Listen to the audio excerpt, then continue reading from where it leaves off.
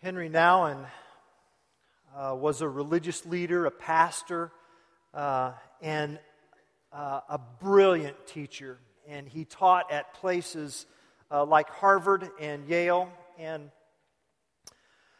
about the last decade of his life, or at least entering into the last decade of his life, he was really in a season of just feeling and sensing himself to be spiritually parched.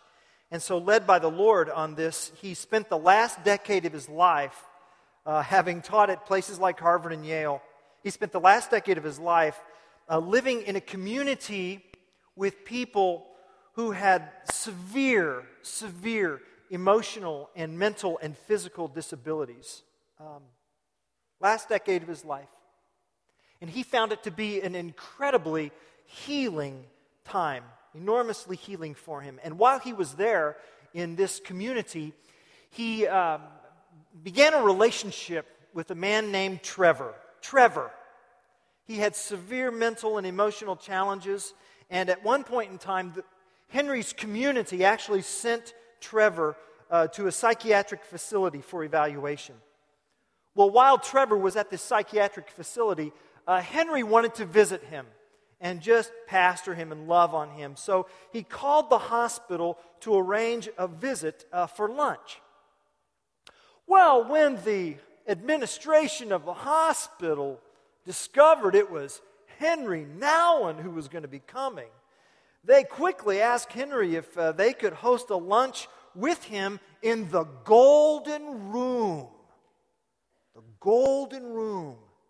It was a special meeting room that he could meet with the faculty.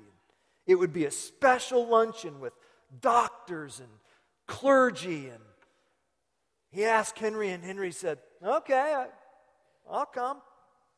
So Henry arrived at the psychiatric facility, and when they took him to the Golden Room, he got in there and he looked around, and Trevor was nowhere to be seen. Nowhere. He couldn't find Trevor. And Henry was troubled at this, and so he asked the boss of the facility. He said, where's Trevor? Oh, and the administrator said, "Well, Trevor can't come to this lunch. The patients and staff are not allowed to have lunch together, and plus, no patient has ever had lunch in the Golden Room." Henry Nouwen said, "No, I'm not the confrontational type." He said, "But I know this much, community is all about inclusion." So he turned to the boss, he turned to the person in charge, and he said very kindly, but very firmly, "The whole purpose of my coming here was to have lunch with Trevor. And if Trevor is not allowed to attend this lunch, then I will not attend either." And the boss quickly changed the rules so that Trevor could come, and found a way for him to attend. And so they all gathered together, and there they are in the Golden Room. And then something very interesting happened.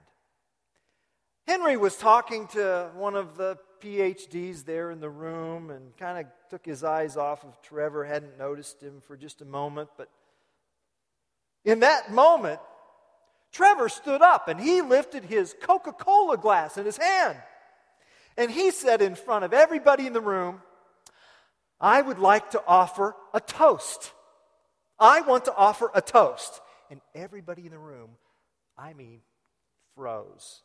They knew what is going to happen next. What's Trevor going to do? And then Trevor, this deeply challenged man in a room full of PhDs, started to sing, "If you're happy and you know it, raise your glass. If you're happy and you know it, raise your glass. If you're happy," and nobody was sure. You were there, weren't you? "If you're happy and you know it, raise your right." Nobody was sure what to do. And so here was this man, his level of challenge and brokenness, they couldn't begin to understand. But here he was beaming, he was smiling, he was so thrilled to be there. And so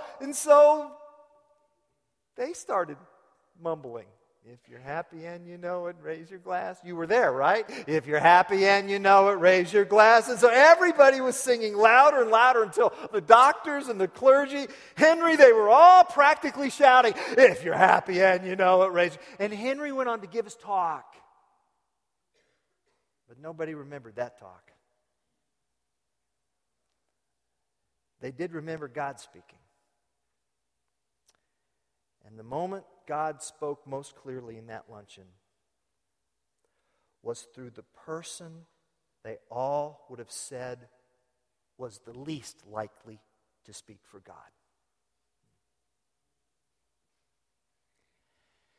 Now, if that touches your soul, wherever you are today, okay, I think you're going to I think you're going to be able to hear what it is James is saying to us in our scripture this morning, in the New Testament book of James, chapter 2. If you have your Bibles, I'd like you to turn there. We are journeying through this letter of James as he writes to Christians in the first century, instructing them how to live like Jesus. And the words that he says to Christians 2,000 years ago are really words that we need to pay attention to. James chapter 2, verses 1 through 13. You'll find that on page 854 of your church Bibles, the navy blue Bibles that are in the pouch in front of you. And if you don't have a copy of God's Word to call your own, please take that and put your name in it, and you can take it home with you as our gift. 854 is where we'll find James chapter 2, verses 1 through 13. And you know, these verses, just in reflection of Henry Nouwen's experience, are really about how dangerous it is to judge people based on externals. These verses are really about the danger of showing partiality based on outward appearances. James uses the word favoritism. Favoritism. And we're going to live with this word here this morning. And as we look through these verses in James chapter 2, verses 1 through 13, I just want to answer three questions. And the first is this: what is favoritism? How does James define what favoritism is? Secondly, why is it such a problem? What makes it, as if we don't know already? Well, let's let James clarify why it's such a problem, this problem of showing favoritism, the sin of favoritism, as James will teach us. And then, now what? How is it, what's the alternative that James calls not only the Christians that existed 2,000 years ago, but what's he calling us to today? All right? What? So what? Now what? That's where we're going. James chapter 2, beginning in verse 1. My brothers, as believers in our glorious Lord Jesus Christ, don't show favoritism. Literally, verse 1 says, my brothers, don't hold the faith of the Lord Jesus Christ, who is the glory, in favoritisms. That's plural. We'll get to that in just a little bit. Verse 2 says, suppose a man comes into your meeting wearing a gold ring and fine clothes, and a poor man in shabby clothes also comes in. If you show special attention to the man wearing fine clothes and say, here's a good seat for you, but say to the poor man, well, you stand there, or sit on the floor by my feet. Have you not discriminated among yourselves and become judges with evil thoughts? Now, it's hard to believe that something like what we just read here would actually have happened in James' day. We would expect this kind of thing in the world of politics or in the world of business. We expect people to size other people up by cozying up to them and rendering them homage so that then they can help us, this sort of quid pro quo. I give you respect, I give you choice seats, I give you attention, and then you in turn, then you can give me something. You can help make my life easier. Our world knows that it's just business. It's just kind of the way the wheels are greased and everything. And so we expect that in Springfield Springfield or in Chicago or in Washington, but at a church service? In a church service? Really? James says, yes, really. You see, he's the pastor of these Christians who are reading these letters. And even though these Christians have been scattered away from their hometown of Jerusalem because of persecution, even though they've had to leave their homeland, Israel, James still has his ear to the ground. He's got his pulse on the life of these scattered believers that are then gathering in little synagogue assemblies outside of Jerusalem, outside their homeland. And he hears some things that are going on that, frankly, just disturbs him. Like two individuals entering the worship gathering together. But it's obvious that they didn't come together. I mean, first comes someone gold-fingered. That's how James puts it. Gold-fingered. Gold-fingered and silver-threaded.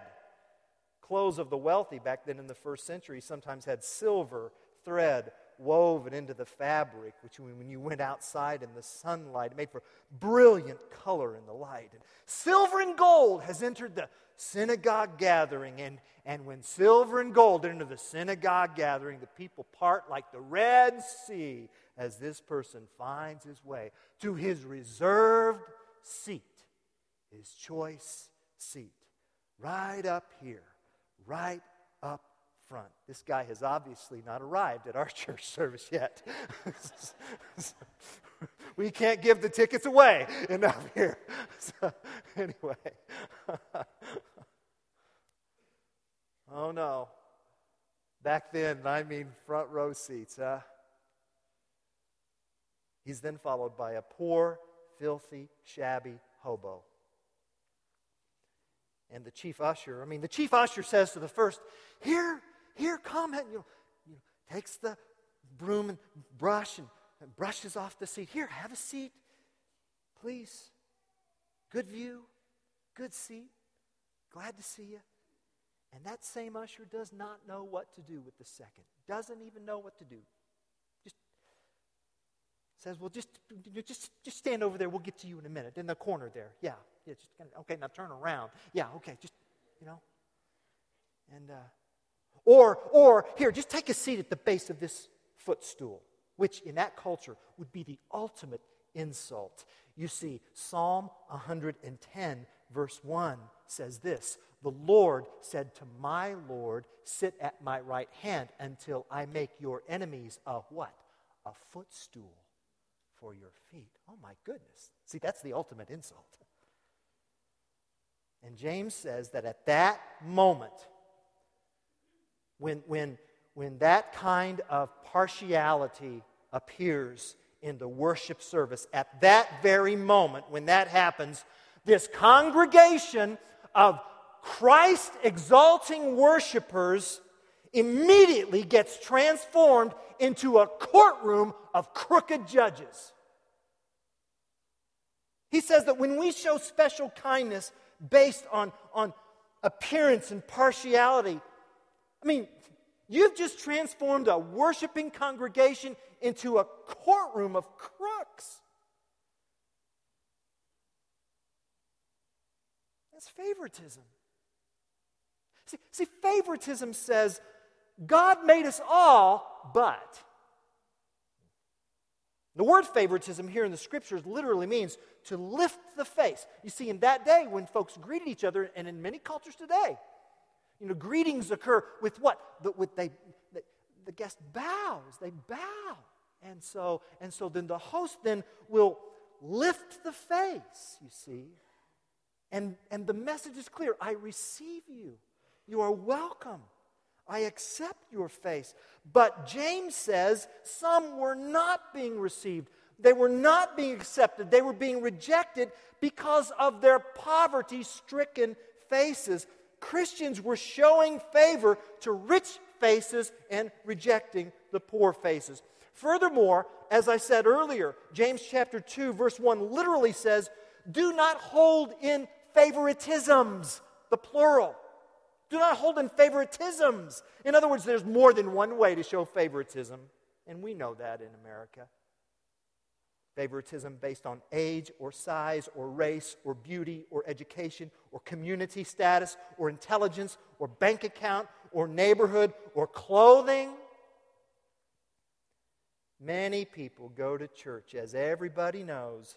Some go to close their eyes and some to eye their clothes.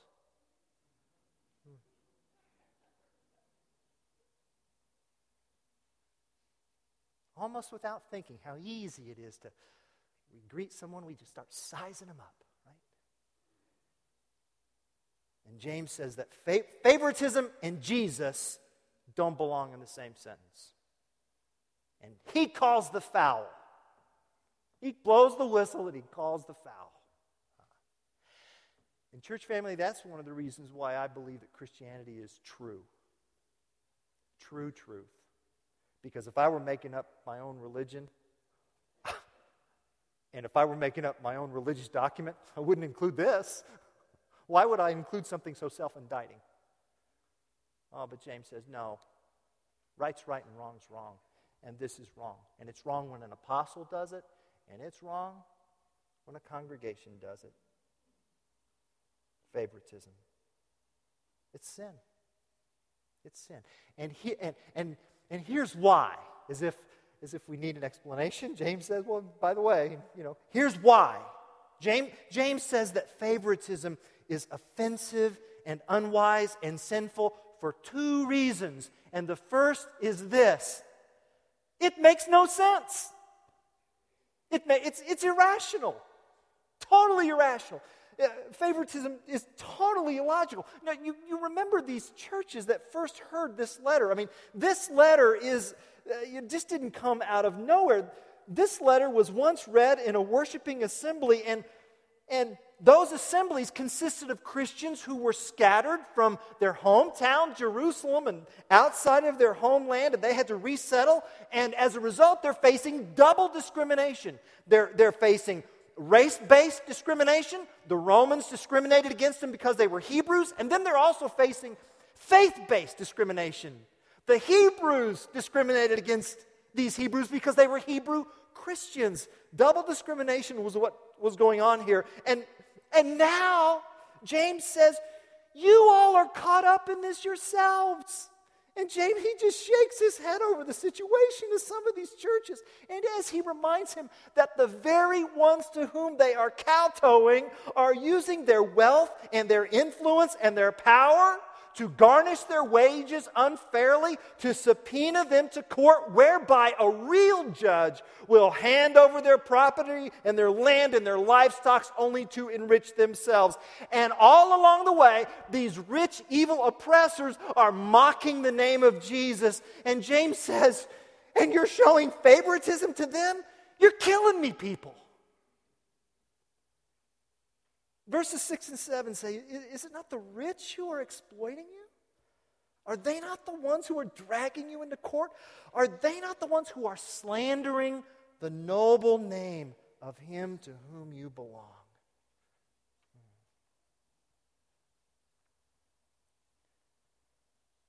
In 1987, Melody Beattie wrote a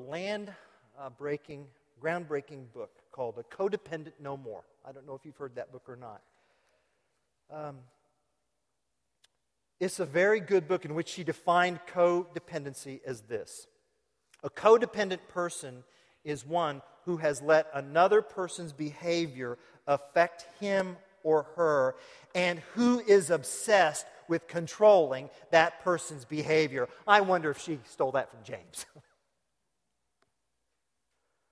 I mean, isn't that what James says is going on? These Hebrew Christians have let the oppressive rich affect them to the degree that now these Christians are trying to manipulate and control the wealthy's behavior by partiality. I mean, that's what favoritism tries to do. It's a very subtle power grab. It's about control. It's a dysfunctional attempt to manipulate those who in the end will hurt you. And that's why it's silly.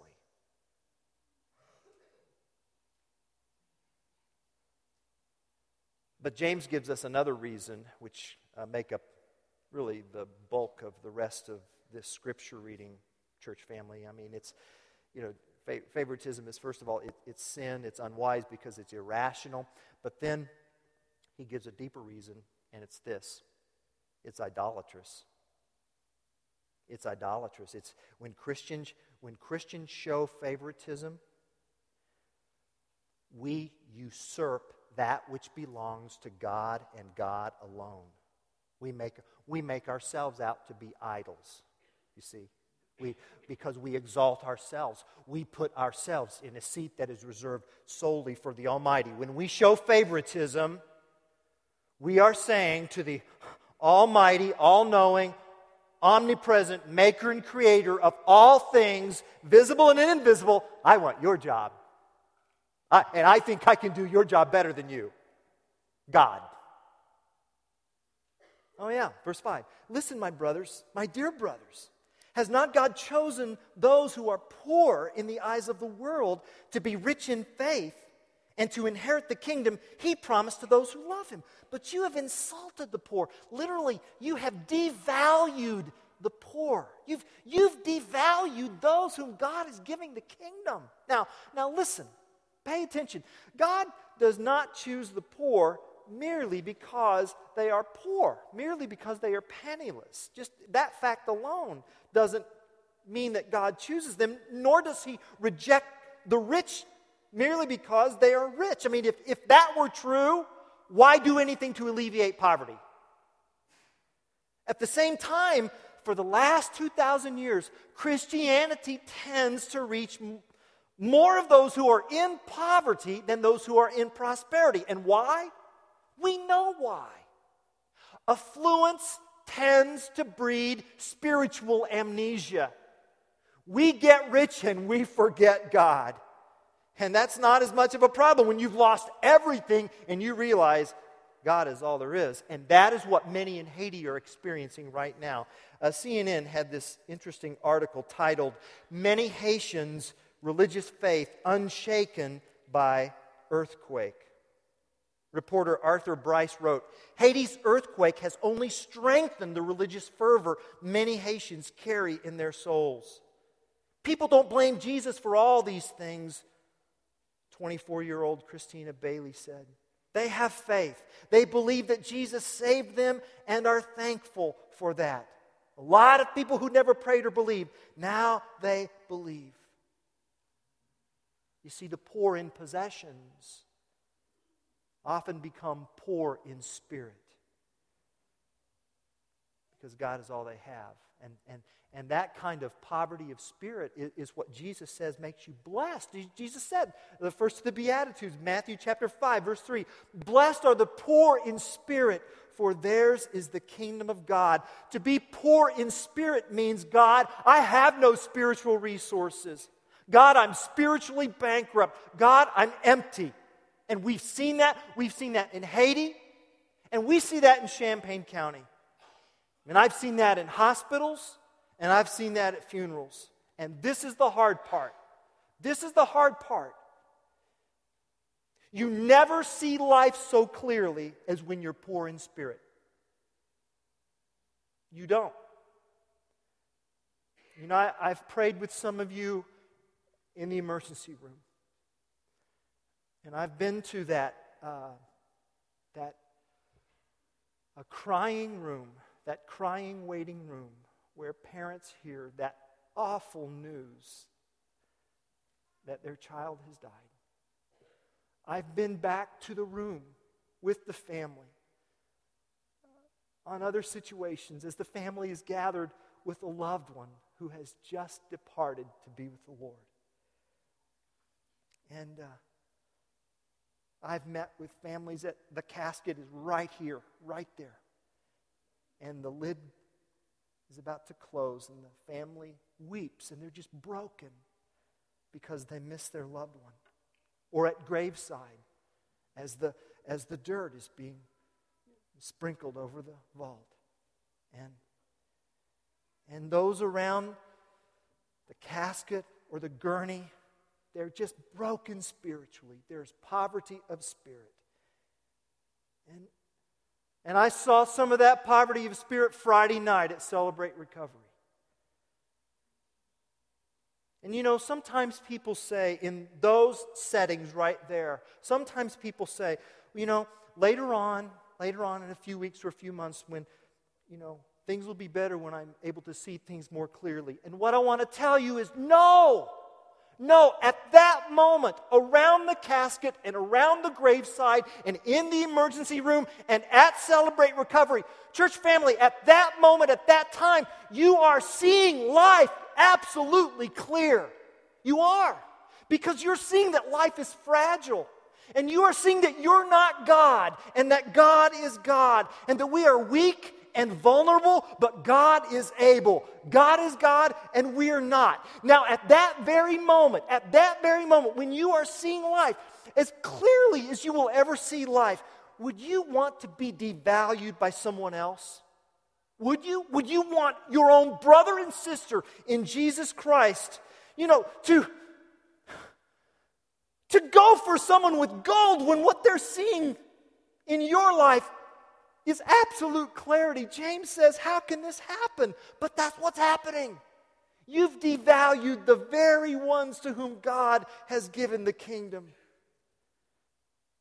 And he says, as a result, you violated the royal law. Verse 8, if you really keep the royal law found in Scripture, the royal law, that phrase means the capital law, the climactic law. If you really keep the royal law found in Scripture, love your neighbor as yourself.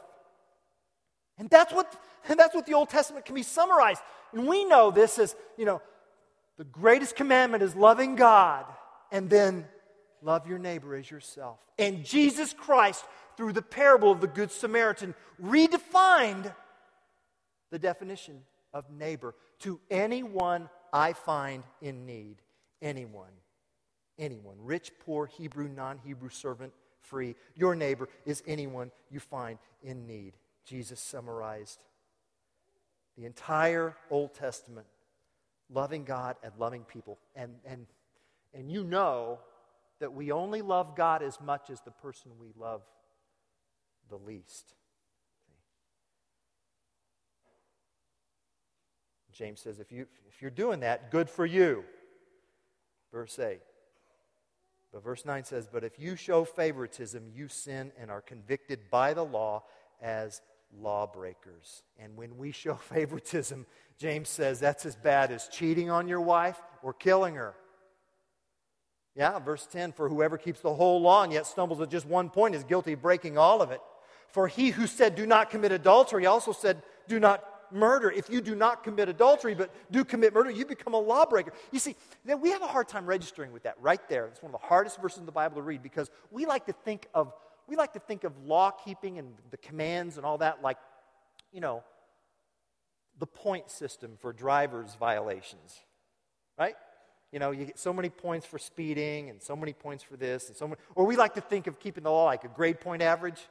Well, I tanked on that class, but I'm going to do better on the next one, so my average is, you know. Well, that's not God's system. It's not His system. Here's God's system. Violate any portion of His law, and you violated the lawgiver. That's it. That's His system. Okay? That's it. He gave the law. He made the law. And James says, look, here's your offense. Let's go back to that verse 1 literally.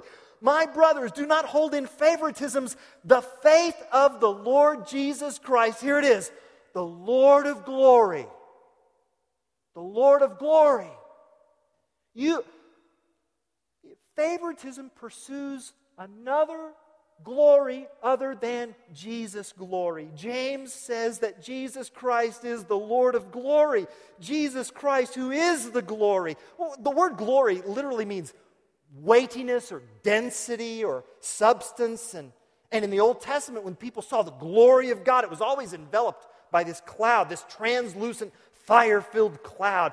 That's why Exodus 24:17 says, now the appearance of the glory of the Lord was like a devouring fire on the top of the mountain in the sight of the people of Israel. So it drew the people into this glorious cloud, but it was dangerous. Well, James here calls Jesus the glory.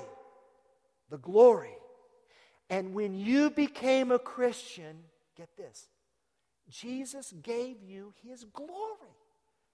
That's right. That's why Colossians 3 and 4 say, for you died, and your life is now hidden with Christ in God. And when Christ, who is your life, appears, then you also will appear with Him. What's that say? In glory. In glory. But some of these Christians have forgotten Christ's glory. Some of these Christians have forgotten that Jesus gave up His glory and came to earth in the flesh to be crucified. Whereas we deserve judgment, God through Christ on the cross gave us mercy so that we could have His glory. And by going after counterfeit glory, they forfeit the true glory. Jonah chapter 2 verse 8 says this, those who cling to worthless idols forfeit the grace that could be theirs. Some of you are going after idols and they're dead. And you're going to be dead because you become what you worship. Whatever it is. Whatever it is. You become what you worship. And then you begin to discriminate, see, and show partiality to other people based on what you worship. And James is saying, you're going after the wrong God here. Jesus, the glorious one, He's the one to pursue. And that's why verses 12 and 13 conclude by saying, you speak and act as those who are going to be judged by the law that gives freedom. Because judgment without mercy will be shown to anyone who has not been merciful. Kind of reminds you of that phrase in the Lord's Prayer, doesn't it? Forgive us our trespasses as we forgive those who trespass against us. Jesus was James' brother. I mean, we would expect to see that here. And verse 13 concludes, mercy triumphs over judgment. That word triumph literally means out-debates. Out-debates, out-argues. Mercy and judgment had an argument, and mercy outshouted judgment. That's it.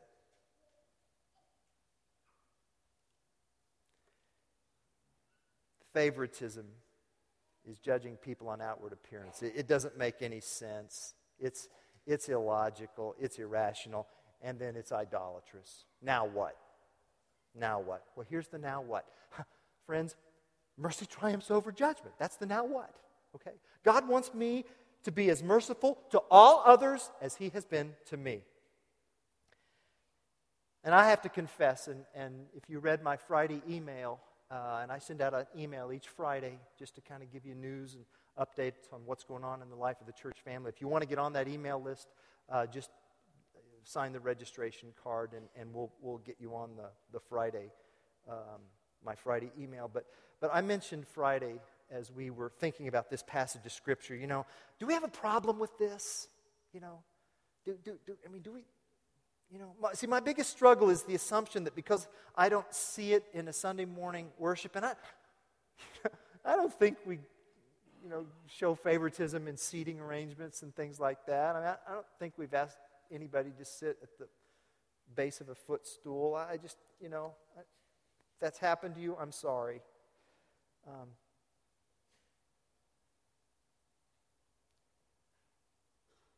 Here's what I think, okay? And I'm going to talk to you. If I were teaching pastoral ministries at Urbana Theological Seminary, I teach that class for the school.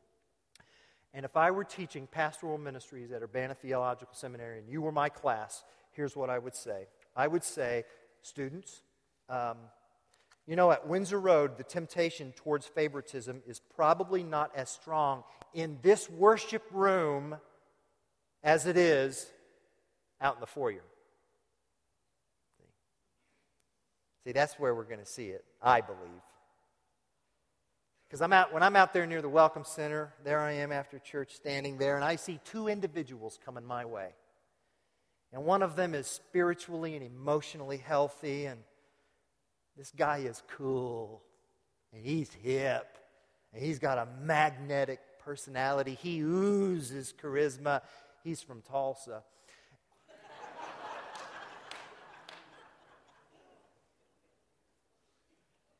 lives in Southern Hills. And believe me, there is not a neighborhood in this community that comes close to Southern Hills. Trust me on that one. When that guy comes my way, I'm telling you, I could just hang on this guy's elbow 24/7. I love being that guy's pastor. Being that guy's pastor makes me feel good about being me. You bet. And then there's the other guy. He's a spiritual dork. He's just a misfit. He's just not as cool. See, just not as cool.